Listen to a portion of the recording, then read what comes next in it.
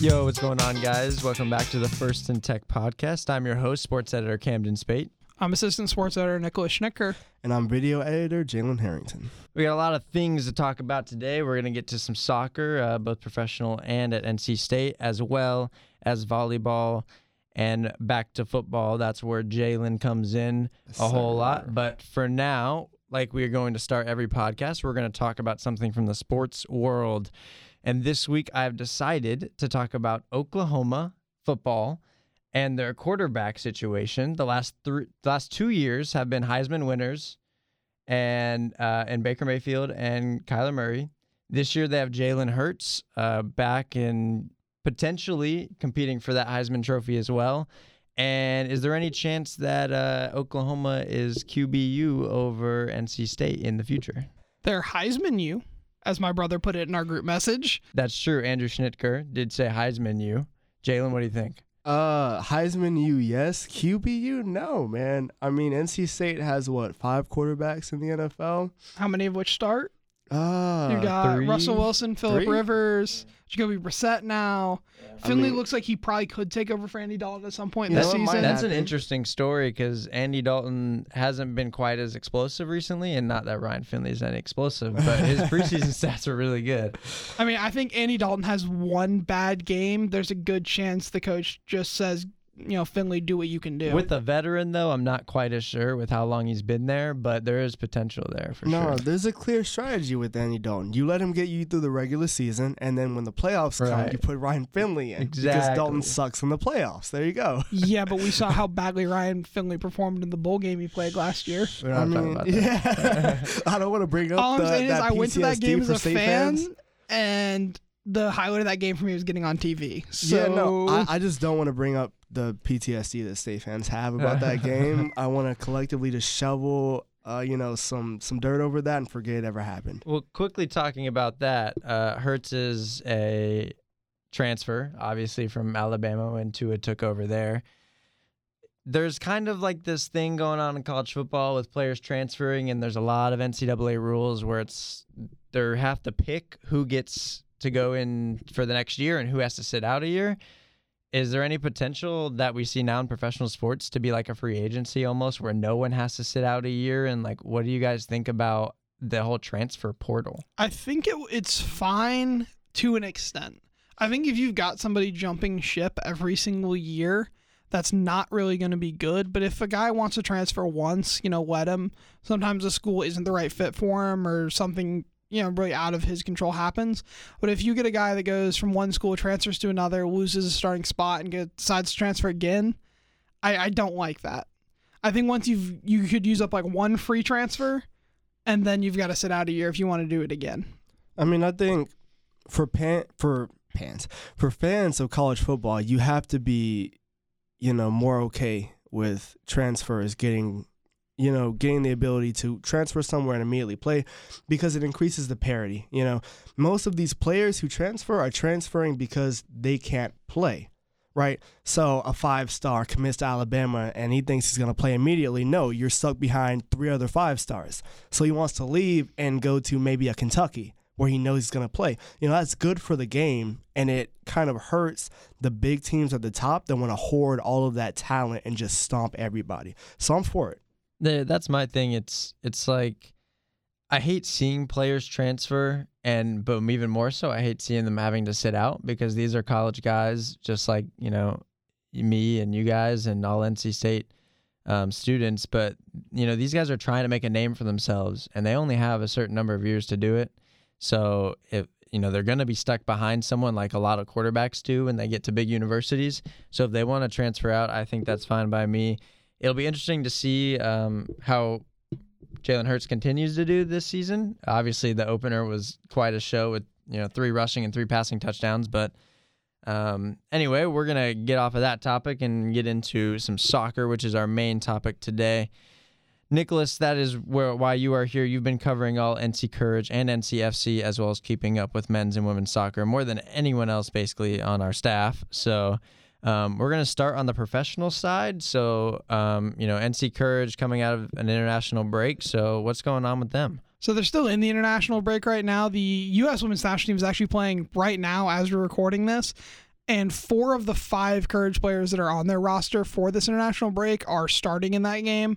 All 4 of the ladies that won the World Cup with them, Abby Dahlkemper, Crystal Dunn, Sam Ewis, and Jess McDonald, all starting in that game. Kristen Hamilton's on the bench. She got her first senior women's national team call-up for this tournament. She didn't play in the first game, but she has an opportunity to get her cap off the bench, her first cap off the bench in this game, so it'll just be interesting to see if Jill Ellis decides to play her tonight.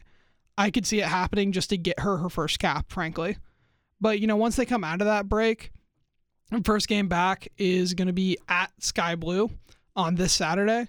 They played Sky Blue once this year. I remember Paul Riley talking about that game a few games later down the road, and he was talking about a lot of teams have come to Salins and really played defensively and tried to just prevent them from playing their style.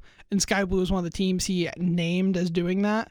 So it'll be interesting to see if they kind of play a little more openly in their home field, or if they know this Courage team is that good that they're going to have to sit back if they want to hope for a result. I mean, they got a 0-0 draw out of that game, so fair play to them. It's just not the kind of soccer you want to watch.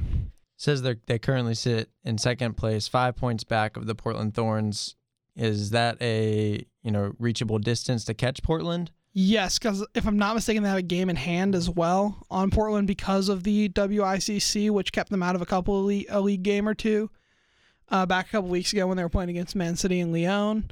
So it definitely is. I think they're a better team than Portland, but they had a lot more players gone for the World Cup than Portland did, which I think hurt the Courage a little bit. But now that they've got kind of everyone back from the World Cup and starting to fire, I mean, Jess McDonald was great in the ICC. You had Sam Ewis is back playing really, really well. Dunn just adds another element to their midfield, because when you have just Dabinia in that midfield, it gets a little predictable. I mean, Zerboni's really good, but she's not quite as good as Dunn, so you get kind of some more ability across the midfield when you have Dunn in there. And then Dahlkemper next to Abby Urseg is probably the best center back combo in the league. So it'll be really... They'll make the playoffs for sure. I mean, they'd have to drop out of 5th to not make the playoffs. Where they'll be first going into that or second, that's a little more debatable, but they'll make it deep in the playoffs again. And moving on to NCFC, currently sitting in 6th place, but only 3 points out of 3rd in the Eastern Conference. So really tight standings there. What does the next couple of weeks look like for them? Well, the problem with them is the teams that sit above them have as many as 5 games in hand, or 2 to 4 games in hand on them. I believe it's Indy have just an absolute ton of games in hand for some reason. So that's really a problem for them to move up the table. It's going to be really difficult with all those games in hand. But they've had a couple of guys that have really been standouts this year. First of them is Stephen Miller. He's got 9 goals, 6 assists. He's been captaining the team quite a bit, as the captain's been in and out of the main club captain's been in and out of the squad a little bit with injury. So it's been really good to see him play as well as he has. He kind of drifts in off that left. He'll sometimes play on the right if they've got Chester or Iwolo playing out on the left. But another guy that's been playing really well for them is Dre Fortune. He's played both as kind of a box-to-box mid, but where he's really shined is in that 10 role. And he's shined enough. He's actually gotten a call-up. He got called up today to the Trinidad and Tobago national team for their upcoming qualifier for the CONCACAF Nations League. So that's as far as I could tell, that was his first call-up to the national team for them. So that's really big news for him. He's got 7 goals and 1 assist, and his goals have just been absolutely great. He's really found his touch from outside the box. And there's some, NC State players on there, whether still they're graduated. So what do you see from them? Are they playing? Are they contributing? Yeah, so you've got 3 on the roster. You've got Caleb Duvernay, who's kind of a backup defender. He's been in and out a little bit with some of the injuries they've had defensively, but he's more of kind of a squad rotation player. Nazmi Al-Bawadi was out for a little while with some personal stuff, but he's back and he's playing really well. He plays in that same box-to-box role that Dre was playing before he got kind of pushed up the field more. And then you've got Manny Perez, who was out injured for a while, but he's looked really good since coming back. And Saracen is really high on him. He's speaking very highly on him. He has said he's in their plans going forward. So that'll be interesting to see what he does. He's obviously, on loan from Celtic, so he got that big move last December. So it'll be interesting to see what he does the rest of this year. Very cool. So now moving on to, more NC State focused. Men's soccer 2-0 in exhibition play, both 2-1 wins, one at UNC and the other one at home against VCU, and then started 1-1 in the regular season, beating Loyola, and then just recently lost in overtime to St. John's, went scoreless into overtime. So what have you seen from that new formation in men's soccer? Yeah, so Kiefer's kind of running this 3-4-2-1 this year, which is very different from his 4-3-3 last year. But it's really good. It's a really versatile formation. They can change it up when needed. If one of the outside mids, whether it's Foster or Ivy Brisma, drops back and one of the opposite center back moves over a little bit, it becomes quickly into a 4. If both wingers kind of drop back, it quickly becomes a 5 in defense. So they've got a lot of options with what they can do. It's really good going forward because you've got Kuda Musquet playing up top. He didn't play at all last year, but he's looked fantastic. He's like 6'2", I think. He's just a real presence going forward. And then you've got sitting behind him Gabriel Machado and Davi Loera, who's arguably the two stars of this team, especially Loera, ranked like number 2 on the Top Drawer Soccer watch list for college players this year. He is just so much fun to watch. Yeah, he's one of the my favorite players watching on the field. Always running around, very scrappy player. You look at the goalie situation with Leon Kropp. He kind of went down with injury, I believe, against Loyola. Yeah. So is he close to being back? Do we know? And who's taking his place? We haven't heard anything from Kiefer really about it. I had asked him after the Loyola game about what the actual issue was with Kropp, and obviously with him just being injured half an hour before, he didn't really know. He said after that game, Kropp was feeling better. I think he said when he asked him, he said he was feeling good, which can mean, a lot of different things. It didn't look good when he went down. I couldn't exactly see what happened because on the play where he went down, they had kind of a pass right in front of him that beat him, and then the Loyola player had a wide open goal, and I was watching that. The guy somehow missed, and then I look over and Kropp's just down on the floor, kind of face down. He ends up getting carted off and ends up just sitting with his foot up on the bench for the rest of the game. But Vinny Durand, who's a redshirt senior, he made his debut in that Loyola game when he came in. He's looked pretty good. He had a really, really impressive penalty save in overtime in the St. John's game. And it was a difficult penalty save too. It was a hard shot and he got over to it quickly enough to save it. So I think, losing Kropp is going to hurt. He played every minute of last year. If he misses any kind of significant time, that's going to be difficult. But I think they've got a safe pair of hands in Durand that they can trust. So men's soccer's back in action against Longwood on Friday, September 6th. Moving to women's soccer, they've had a really exciting beginning of the season. Exhibition match was a 4-2 win over College of Charleston. And now they've started 2-1 in the regular season. The opener was at number 15 South Carolina. Lost 2-1, but since come back and beat number 7 Georgetown 3-1 and winning their third game against Monmouth. So, 2 ranked opponents in the first 3 games, all 3 of them on the road. A tough, opening schedule. So what have you seen from them and how good is the women's soccer team? Well, they had an absolutely fantastic signing class. Players like Toni Starova, who's come in, she's got 10 full caps for the Czech national team. When you get a player that's a sophomore and has 10 national team caps, you have somebody special. She transferred in from Delaware. King has looked as good as she ever has. She's an absolutely fantastic player. Unfortunately, she got a red card against Monmouth. She's going to be missing their next game. But somebody else that's looked really good this year is defender Chrissy Schuster. I think she's got 2 goals, both of the match winners. Coming into this year, and I think both of them are match winners. I know at least one is. The goalkeeper that has taken a lot of the records for this women's soccer program. She was absolutely fantastic last year and the year before. And replacing her was always going to be a big ask, but Jessica Berlin has looked absolutely fantastic in goal. She's got a penalty save, and she's just looked really good.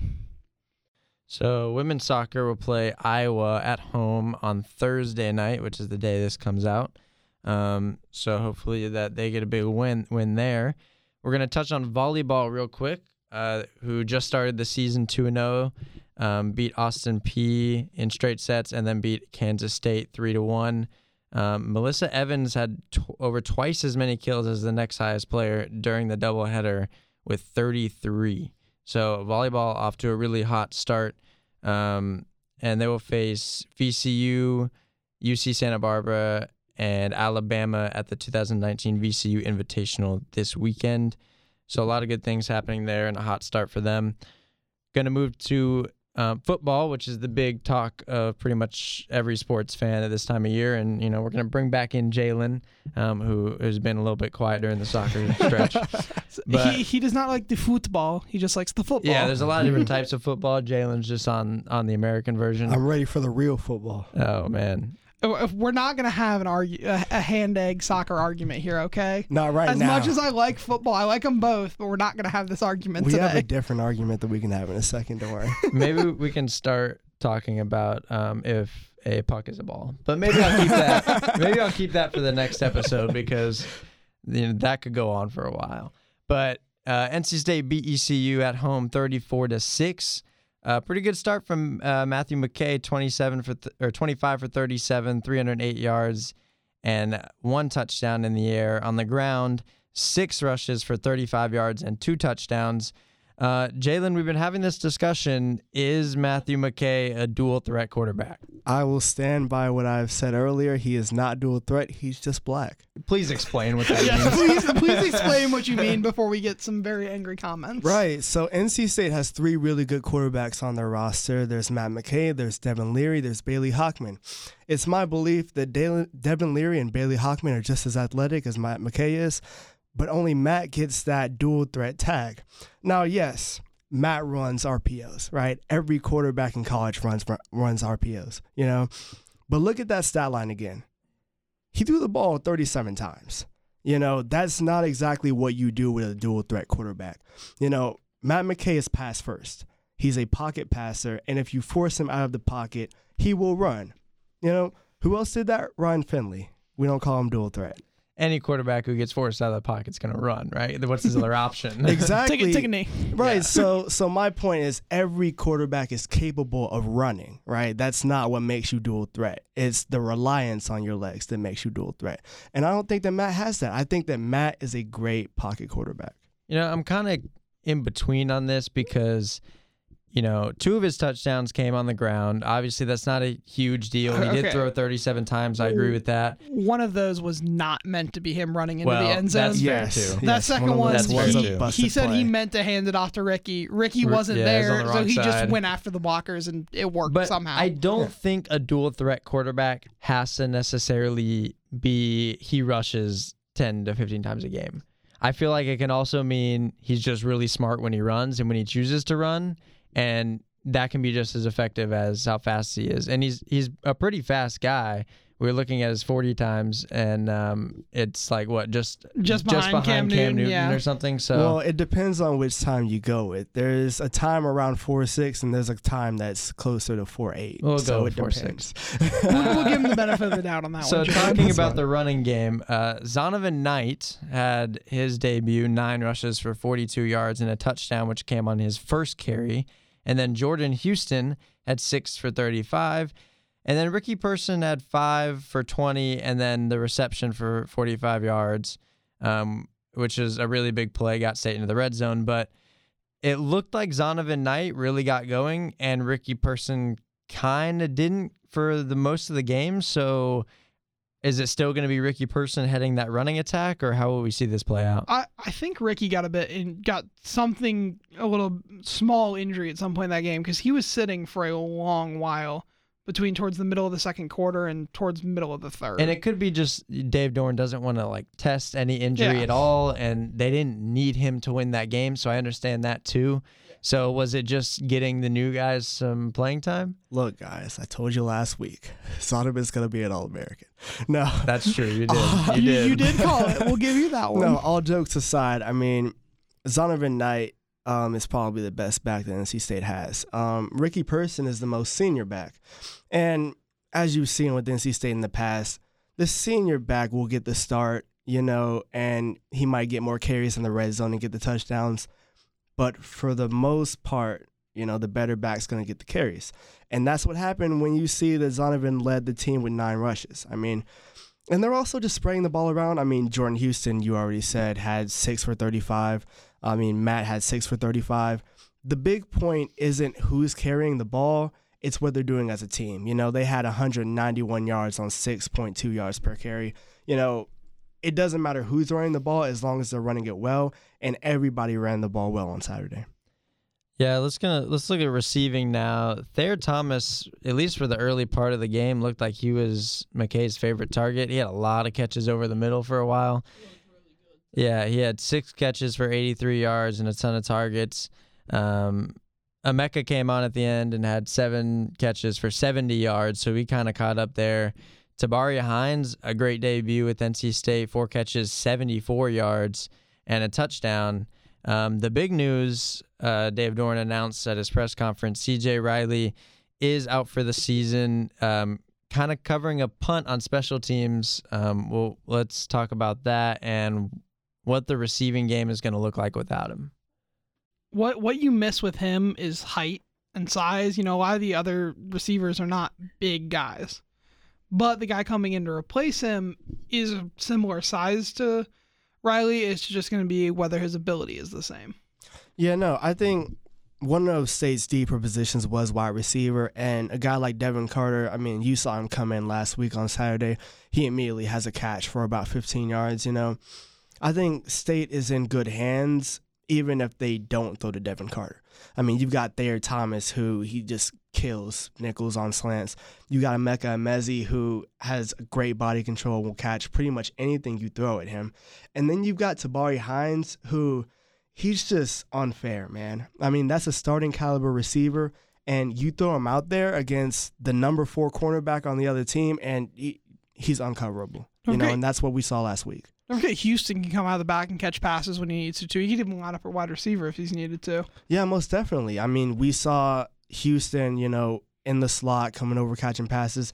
And we also saw a couple wrinkles. You know, at times they had Tabari in the backfield to get him up against a linebacker. Then he would motion out, and it's just even more unfair. Yeah, Tabari, I think most fans knew as the season went along you'd see more and more of him. But now with CJ Riley out, we're probably going to see a lot of him. Exactly. And I think that'll be pretty exciting to watch because he is a really good player and a really good pickup for NC State. Looking at some stats that I was looking at earlier today, ECU did not have a sack. NC State had 3. So defensive line still playing well despite mostly just rushing 3 at most times, right? Yeah, I mean, the transition to 3-3-5 went very, very well for NC State. You know, I expected to see it a little bit. I didn't expect to see it every single down. They came out in it every single down, and, you know, they had a great game. They limited ECU to, I think, 41 rushing yards, and they really took Holton Ahlers out of his game. Yeah, look at ECU quarterback numbers. Holton Ahlers, 22 for 39, 168 yards on 22 receptions. And Chris Ingram had 9 tackles and a pick. Tanner Engel had 8 tackles, forced a fumble, had 2 pass breakups. So looks like, you know, the defense is playing pretty well and the secondary is good. Look, not yet. Not yet. Not yet. Okay, The not yet. secondary played well last week, and I am willing to say they aren't worse than last year. That is all I'm willing to say. I will say from an Ahlers standpoint, I feel like that game's a lot different if he doesn't fumble that first play. I know everyone's on that first drive. I know everyone says, you know, oh, it's one of the first plays of the game. That doesn't really matter. But confidence and momentum is a big thing in sports, no matter what sport it is. So I feel like he doesn't fumble there. You know, the secondary doesn't have the confidence they do because they were the ones that forced that fumble. He's maybe a little bit more confident passing and running. I think the game doesn't shake up exactly as it does. I think State still wins by a good margin. I just don't think it's the same game if that doesn't happen. Yeah, I know. And, you know, credit that to NC State's defense. You know, Dave Doran really emphasized throughout fall camp that he wants to create more turnovers. And credit Tanner Engel, who had an up-and-down year last year. He forced that fumble. He put his helmet right on the ball. I mean, that was no fluke play. It was very, very good by him. And Engel really flew around the field on Saturday. You know, he had a great game in his move from nickel to free safety. And I think State's got a real gem in him. And Ahlers is a good quarterback, you know. Oh, yeah, most He's not definitely. any pushover. Oh, yeah. Yeah. And, you know, in terms of ECU's not a strong team, but if Ahlers put up good numbers, I wouldn't have been surprised. So Oh, yeah. I feel like the defense handled that pretty well. Moving to this weekend, Western Carolina on Saturday, another, you know, hot noon game, hot 12:30 game, whatever it is. NC State comes in, what I found was favorites at 40.5 points. Does NC State cover that 40.5 points? And what do you know about Western Carolina? I don't think so. 40 is a lot. I mean, Western Carolina is not a football school. I have family that teaches at Western Carolina, and I will be honest, they've got a couple of decent sports teams. They played state in basketball last year in that men's game at Reynolds, but they're not really a sports school so much, and it's not going to be a close game, but I don't know if I would take 40.5. I'm really not a fan of spreads that high, but State will cover that. Think so? Western Carolina just lost to Mercer. I'm not gonna I don't know like anything about completely. Mercer, but I'm Okay. not gonna great. really like crap on them, but they're really, really bad guys. 40 Listen, and a half 40 points. is a lot. That's 40 and a half. like almost 6 touchdowns. Well, here's the thing. When you think about it this way, think about it in terms of the ECU game, right? If ECU only scored 6 points, Western Carolina's not gonna score.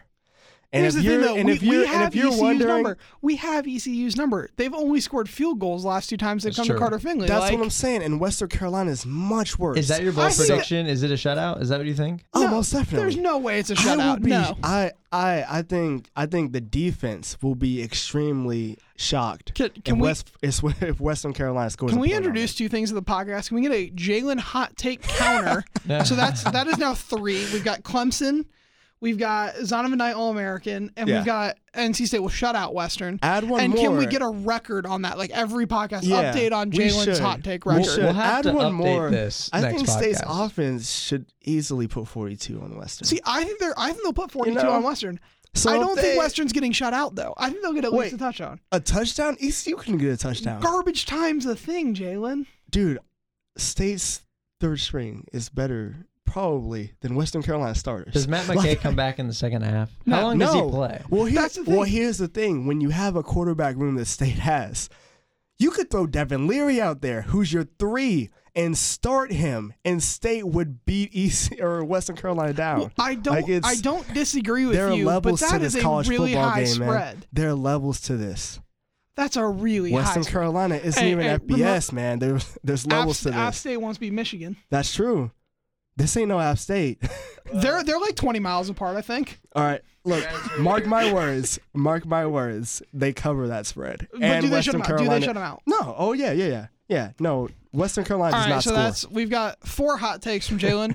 We'll update y'all next week on how he's actually doing. Yeah, you guys heard it here first. NC State covers, and me and Jalen are starting at quarterback. So, Oh yeah. but Where am I playing then? Wait, am I dual I'll be threat, the kicker. guys? yes, I'm a dual threat. You ever see my Against footage? Oh yeah, Anyways. you're Against most Western definitely Carolina, dual threat. yes. Yeah. All right, well, that's all we got for you guys today. Thank you guys for tuning in. We'll update you guys on everything that's happening and the going into football next week. Again, thanks for listening to the First and Tech podcast. I'm your host, Camden Spate, sports editor. I'm assistant sports editor Nicholas Schnecker And I'm Jalen Harrington, video editor. and hot take maker. Of course.